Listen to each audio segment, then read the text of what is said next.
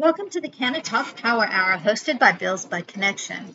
Today we are going to be talking about your proof of identification. Proof of identifications are as follows: driver's license, United States passport, your tribal card, and for minors is going to be a birth certificate. Let's go over each one of these really quick. Now your driver's license must be the front only for Oklahoma. The other ones, Iowa, Missouri, and Virginia that we assist, has to have the front and the back.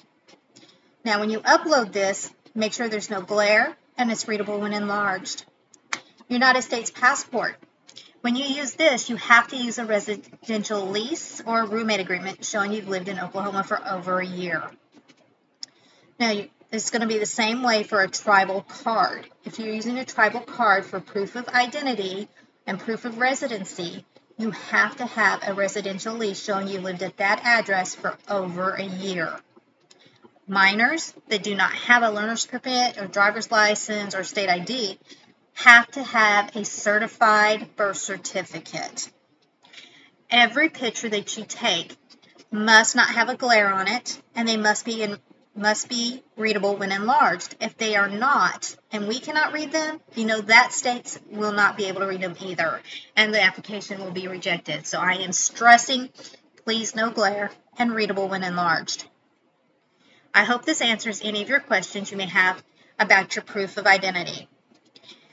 I can answer any questions that you're needing if you would like by texting me at 918-521-9349.